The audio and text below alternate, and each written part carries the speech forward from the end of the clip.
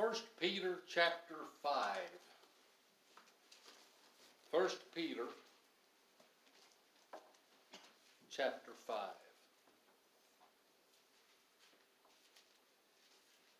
Before we start our message, I just want to take a minute and say thank you to everybody that does things behind the scenes here at Old New Hope. There's a lot that goes on, from cleaning the church building to make sure that we have water that runs and lights that shine and prayer lists that are updated and our ushers that help out and people that help out with the service and lead our prayers, lead our singing. There's just so much that's done here, and I just thank you all for doing that. And not just for me, but thank you for doing it for the Lord, because ultimately that's who we're serving when we work in the church. And so I want to take a minute to say thank you. We don't do that as often as we should, and I think we need to do that. Well, we're coming to the end of our study of 1 Peter, and it's kind of like when you watch a series on TV and the series comes to an end, and you sort of wonder what happens to those characters next, and you miss them a little bit. For me, there's a lot that I've studied during the week that, like a Hollywood movie, gets left on the cutting room floor that doesn't get put into the sermon. I've learned a lot out of 1 Peter as I've worked my way through it. I hope it's been a blessing to you. As we finish it up, we're just starting it at Turney Center on Monday nights. So I pray that you'll be with us as we study on Monday nights with the inmates there at Turney Center as we go through this book. So it never really leaves us, and I hope that will stay in our hearts. But we remember that Peter tells us we are elect pilgrims. We are scattered. His listeners were scattered. We are the same way. We are Christian people. We are godly people living on the outside, looking in. We are trying to be a light to those that are on the inside. We are trying to let Jesus be shown in our lives so that they too will come to Jesus. And Peter has talked about different topics, and one of the topics that he's talked about quite often is suffering, and why is it we go through the things that we go through. And we're going to pick that up again a little bit today as we finish up. But our text today is 1 Peter chapter 5, and we're going to read start at verse 6 for context's sake. 1 Peter 5, verse 6. Therefore, humble yourselves under the mighty hand of God, that he may exalt you in due time, casting all your care upon him, for he cares for you. Be sober, be vigilant, because your adversary the devil walks about like a roaring lion, seeking whom he may devour.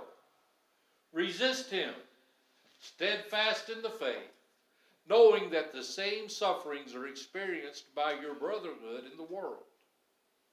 But may the God of all grace, who called us to his eternal glory by Christ Jesus, after you've suffered for a while, perfect, establish, strengthen, and settle you. To him be the glory and dominion forever and ever. Amen. By Silvanus, our faithful brother, as I consider him, I have written to you briefly, exhorting and testifying that this is the true grace of God in which you stand. She who is in Babylon, elect together with you, greets you, and so does Mark, my son. Greet one another with a kiss of love. Peace to you all who are in Christ Jesus. Amen. As we look at this last paragraph in 1 Peter, I want to start our message off by reminding you that spiritual warfare is real. Spiritual warfare is real. It has gone on ever since the Garden of Eden. It's really gone on before the Garden of Eden when Satan rebelled against God. But our warfare is a real thing. It's not something that's a figment of our imagination. It's not something that we make up. Our spiritual warfare is, in fact, real. and it's constant. And Peter's entire letter really can be summed up in verse 8, the beginning of it, when he says, be sober, be vigilant. In other words, what he's saying, sober doesn't just mean not drunk.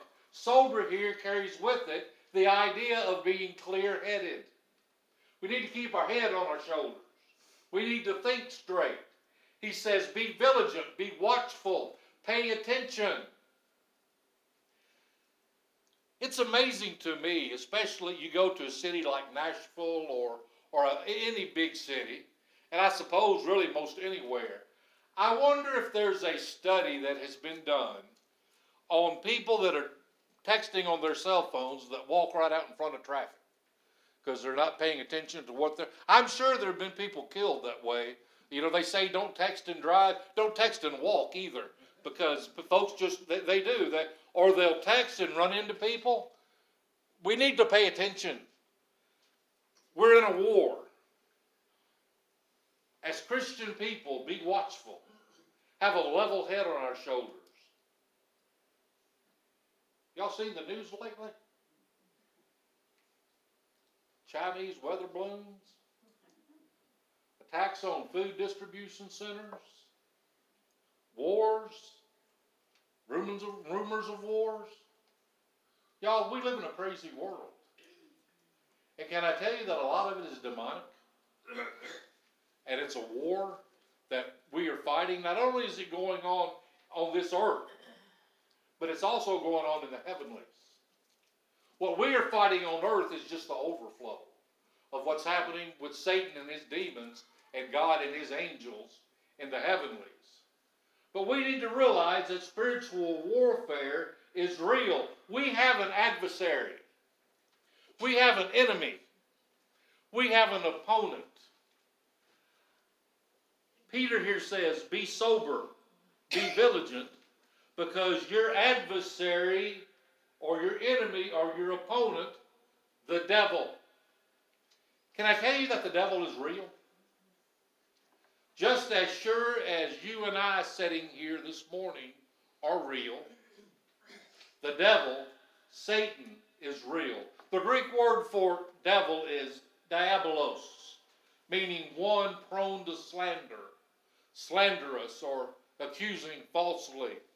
Satan is a liar. He's the father of liars, and that's what Satan does. He lies to himself, he lies to his demons, and he lies to anybody that will listen.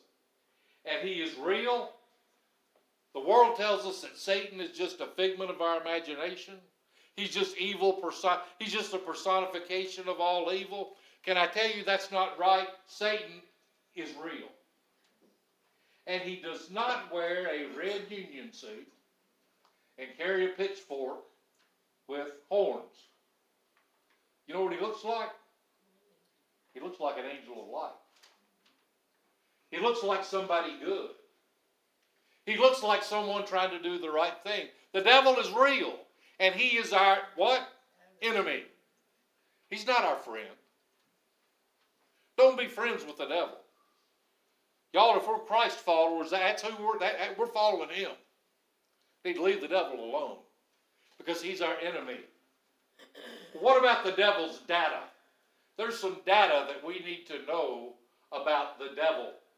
First of all, the devil is a created being. The devil is not eternal. And we won't read the scripture. Ezekiel 28 is a chapter that you need to know. It talks about Lucifer being created of God. He was created beautiful. God called him Star of the Morning. Probably the most beautiful, handsome angel that God created. And that's what Satan was created to be, was an angel. Unfortunately, Satan became proud.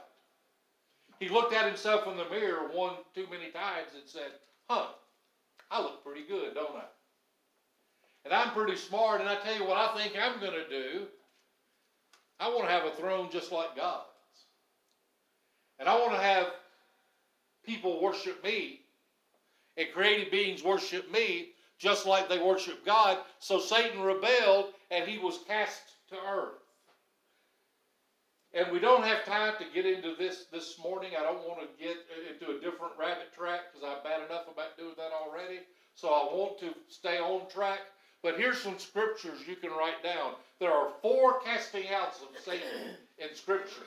The first one is found in Ezekiel 28, 14 to 16.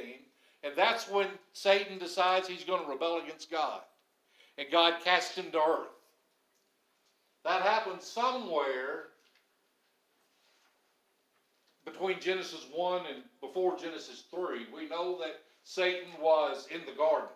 So he was cast down somewhere then. We don't know how much time happened really between the creation of man and the fall of man. Moses doesn't tell us that. It could have been quite a while. But Satan was cast. That's the first one. The second one is found in Revelation chapter 12. We know that right now Satan has access to heaven. Satan went to heaven to talk about Job, remember? In Job chapter 1, he says, do you remember my servant Job? And Satan slanders God's people to him today. But there's coming a time in Revelation 12 that God's going to totally shut off his access to heaven. So that's another casting down. The third casting down is in Revelation 20. And that's when Satan is going to be sent to for 1,000 years to the bottomless pit. When Christ comes back, sets up his 1,000-year kingdom, Satan is going to be bound at that time in the bottomless pit.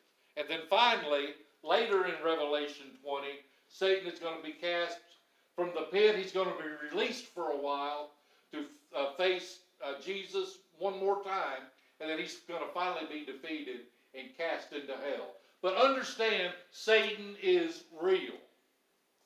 He's a created being. But also understand that Satan is neither all-knowing, and the big word for that is omniscient. O-M-N-I-S-C-I-E-N-T. That simply means all-knowing. Satan does not know everything. Satan is not God. Satan is not deity. Satan is not all-knowing. Satan is also not omnipresent. That means present everywhere. Satan can't be everywhere at once like God is. Satan is not omnipotent. He is not all-powerful. Satan is a created being. Let me say this. Satan's probably a better theologian than any theologian. Satan knows what God's plans are. He just doesn't believe. Satan's defeated, but he just doesn't think he's defeated. He's proud enough to think he's going to win. And he's still trying to win.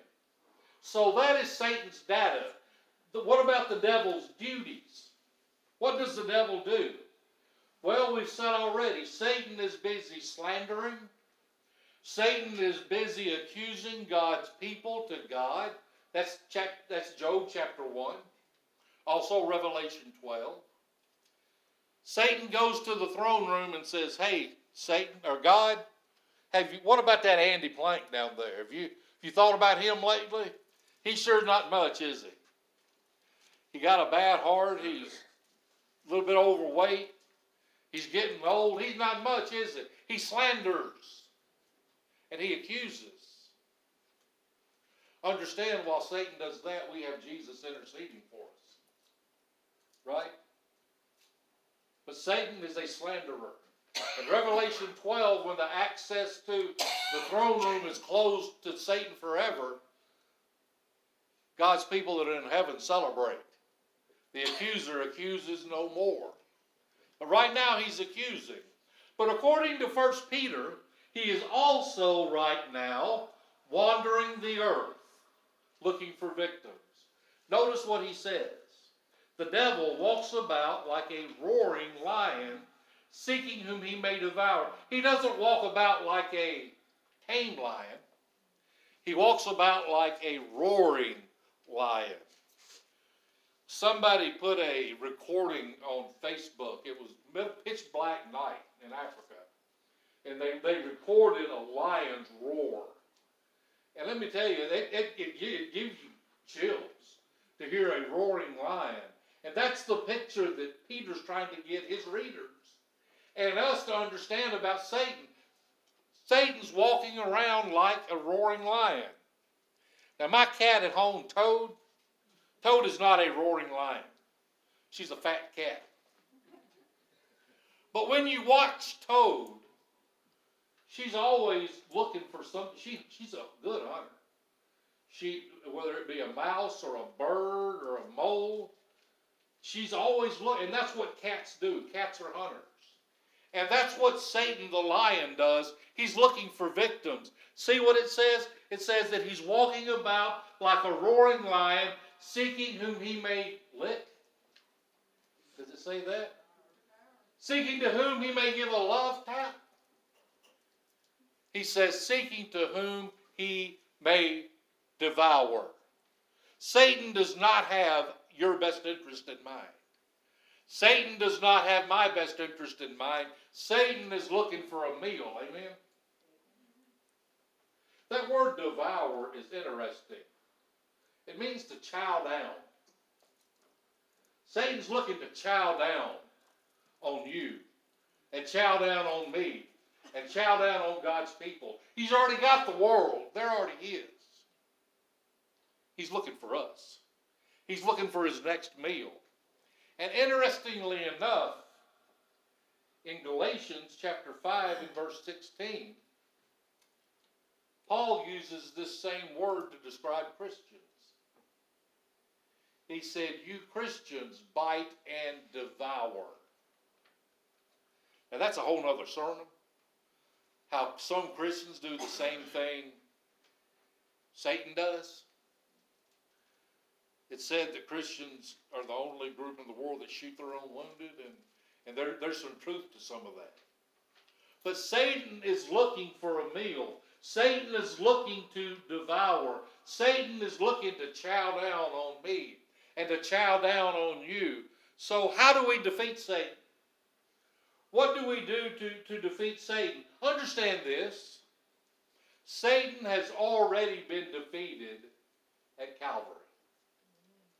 The war is won. Jesus defeated Satan on the cross. He's just not dead yet. Satan's still in his death throes. Y'all seen, people get shot in cowboy movies and flop around and have big dramatic death scenes? That's what Satan's doing. He's dead, he just doesn't know it. But right now, he's very much dangerous. Did you know a dead rattlesnake can kill you? Satan's dangerous. Satan's after us. But understand that as Christians, we need to fight from victory. We don't need to fight for victory. We need to fight from victory. Our Jesus has already defeated Satan. Scripture tells us that greater is he that is in you than he who is in the world. The battle's won, so we need to fight from victory. The war's already been won. We just have a battle. But now what do we need to do to defeat the battle? First of all, we need to submit to God, or defeat the devil in battle. We need to submit to God. Going back to verse 6 of 1 Peter 5. Therefore, humble yourselves under the mighty hand of God, that he may exalt you in due time. We need to submit to God. We need to understand that we are under God. It's not all about us. See, Satan, he tried to rebel against God and be like God.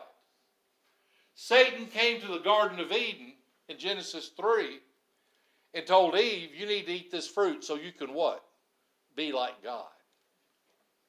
Satan tries to get us to do the same thing he was unsuccessful in doing. And he whispers in our ear, you're your own God.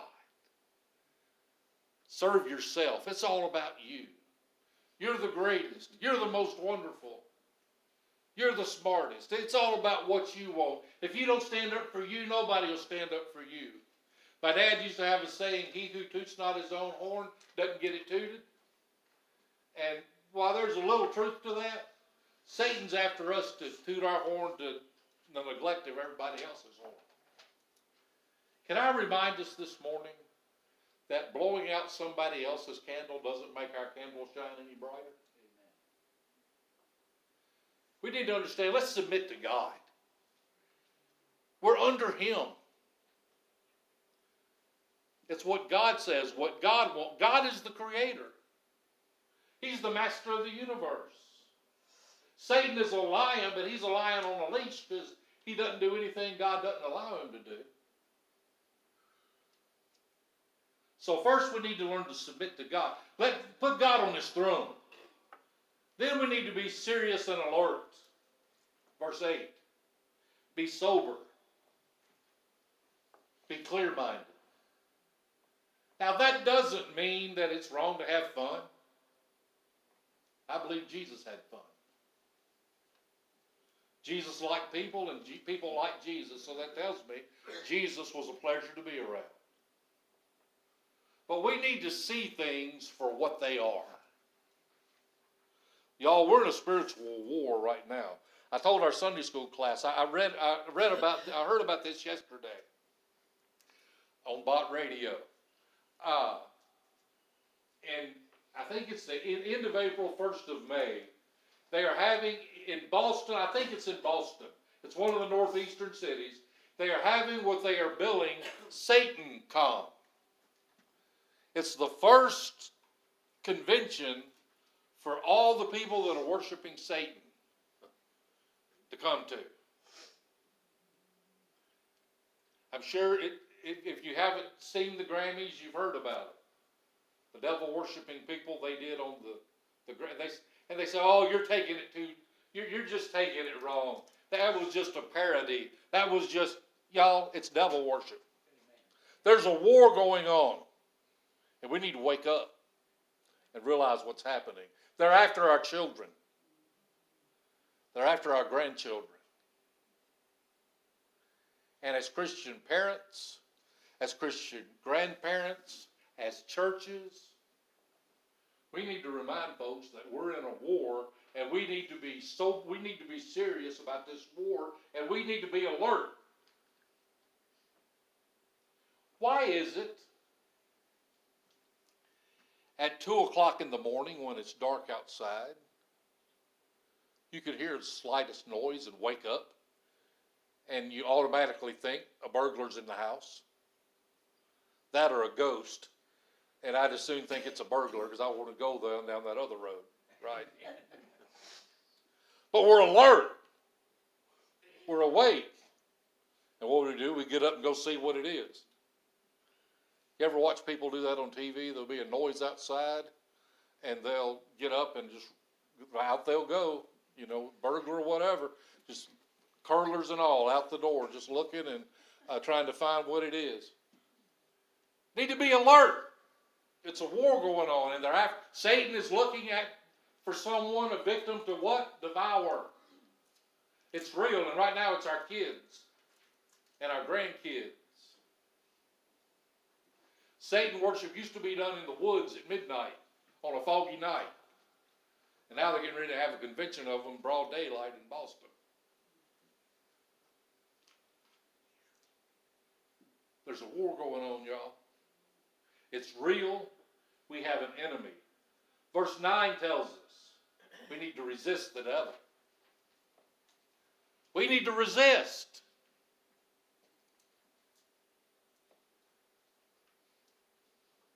How much effort do we put in resisting the devil when the devil tempts us?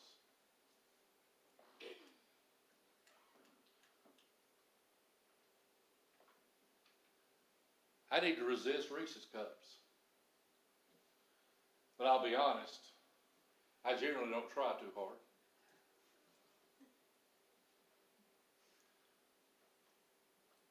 We need to put up a fight. But can I tell you this? It's impossible to resist the devil if you first haven't submitted to God. First, we need to submit to God. Then do we need to be awake and alert as to what's going on. And when we realize the devil's after us, we need to resist.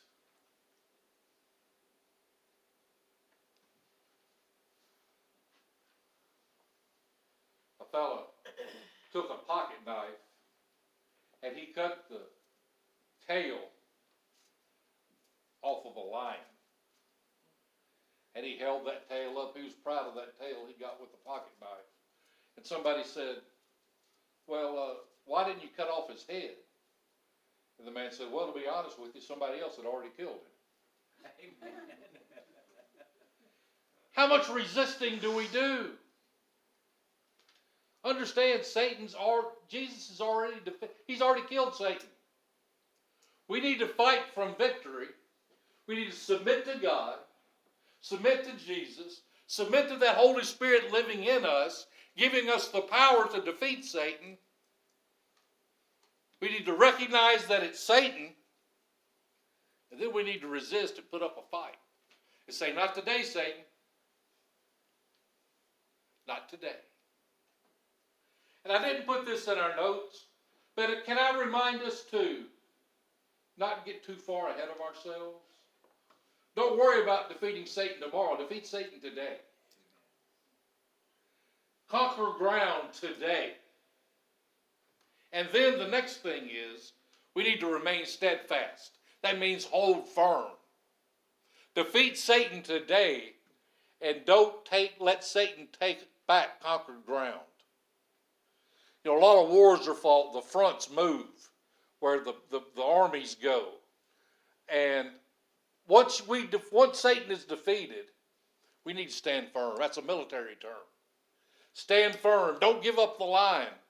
Don't let Satan have back what he's already conquered. Stay firm. Resist the devil. Stay steadfast. And then there in verse 9, interestingly enough, he says, resist him, steadfast in the faith, knowing that the same sufferings are experienced by your brotherhood in the world. Understand and remember, we are not alone in our struggle. When you look around just us this morning, did you know all of us are being tempted by the devil? Every one of us sitting here are struggling with Satan. I want you to think of the most godly man or woman you know. Did you know they struggle and they're fighting Satan too? Isn't it a comfort to know you're not alone? That other people are going through this as well? We also need to remember in verse 10, after the fight comes victory. After the fight comes victory. But may the God of all grace, who called us to his eternal glory by Christ Jesus, after you have suffered a while, perfect, establish, strengthen, and settle you. Our suffering is going to vary in intensity. Our suffering is going to vary in type. We all have different suffering. Sometimes our suffering is very intense. Sometimes our suffering, it's a trial, but it's not that intense. But it may be different. We all suffer differently. But we need, first of all, to remember that our suffering is just for a while. Just for a little while. Our suffering is temporary. And we've said before that even if you spend 90 years on this earth, and all 90 years are a struggle, if you go home to live with Jesus forever, this 90 years is just a minute. It's just for a little while. And after suffering comes glory. After the suffering comes the glory. Yes, Jesus was crucified, but then he was raised. And then he was raised, and then he went back to heaven, where he's sitting on the right hand of God. First comes the suffering, then comes the glory. Now, we want to get to the glory part without the suffering, and it just doesn't work that way. That's not the way God works. Well, why in the world does God allow us to suffer? What's God's purposes for our suffering? And we find it in verse 10. There are 4 of them that Peter gives. First of all, he says our suffering helps to perfect us, to make us complete, to make us be everything God wants us to be. God could have saved us and then taken us straight home, because he's already done that. Ephesians says once we're born again, we're raised to sit with Jesus in the heavenlies. In a very real sense, we're there. But yet, realistically, not yet. Because we're still in school. God is still molding us. God is still shaping us. God is still perfecting us. He's busy. He's wanting to make us complete. Now, we're not going to see that till we get to heaven. And I've got a long way to go. But thank God I'm not where I started. Amen? What about y'all? Our sufferings help to make us who God wants us to be. Help make us be like Jesus. Secondly, our sufferings establish us. They build us up. They give us a foundation.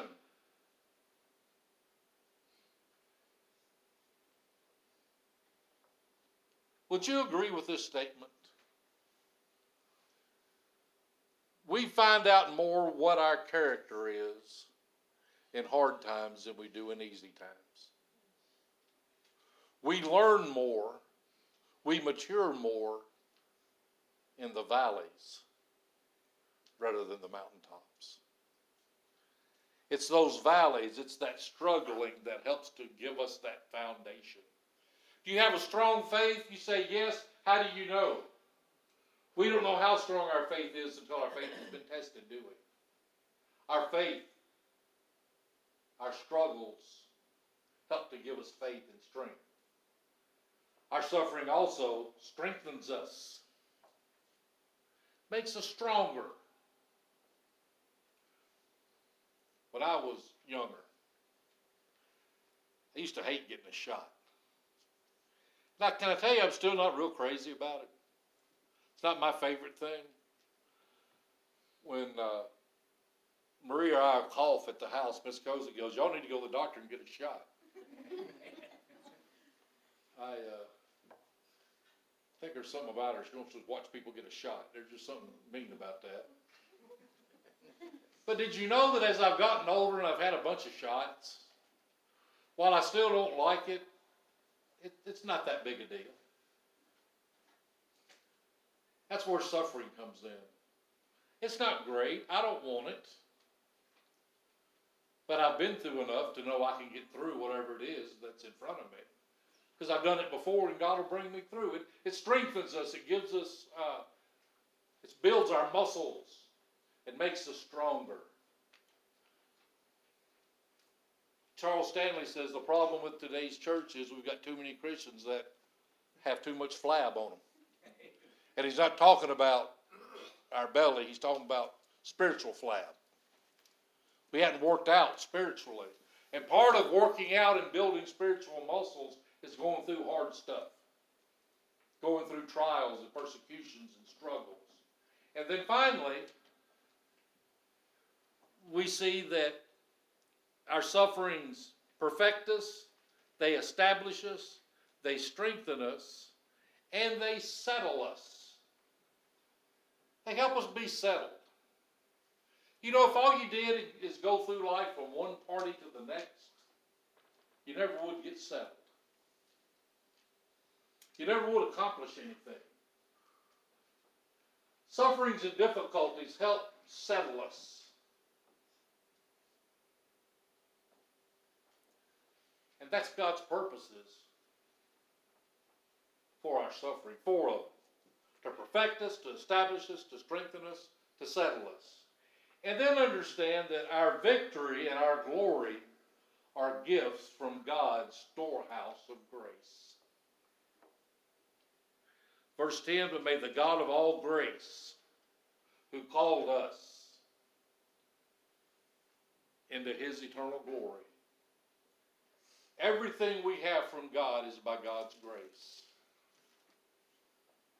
All of our blessings come from God's storehouse. God gets the glory. When we are in the middle of our sufferings, we need to ask ourselves two things. What lesson is God trying to teach me? And how can I give God the glory? Because my life and your life, the life of any Christ follower, the purpose of it is to give God glory. Now, we benefit too.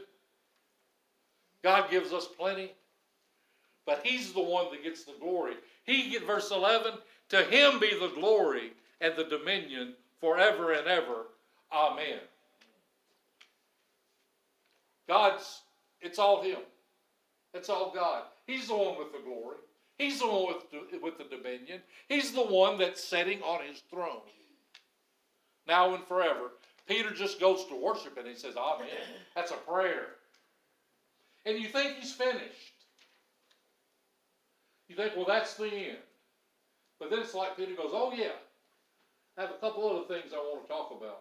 Beethoven, in the first movement of his Fifth Symphony, he tries to stop that thing about 4 times, and it takes off again. They call them false cadences. You think he's coming to that final cadence, but he goes, well, Peter, he gives one of those false cadences. He's got a couple other things to say, and I've wrapped that up by saying, enjoy the journey. Peter's having fun on his journey. He's full of joy. They were interviewing a fella about surviving a tornado. And they said, well, what'd you think about it? He said, well, he said, I'd have enjoyed it a whole lot more if I'd have known I was going to live through it.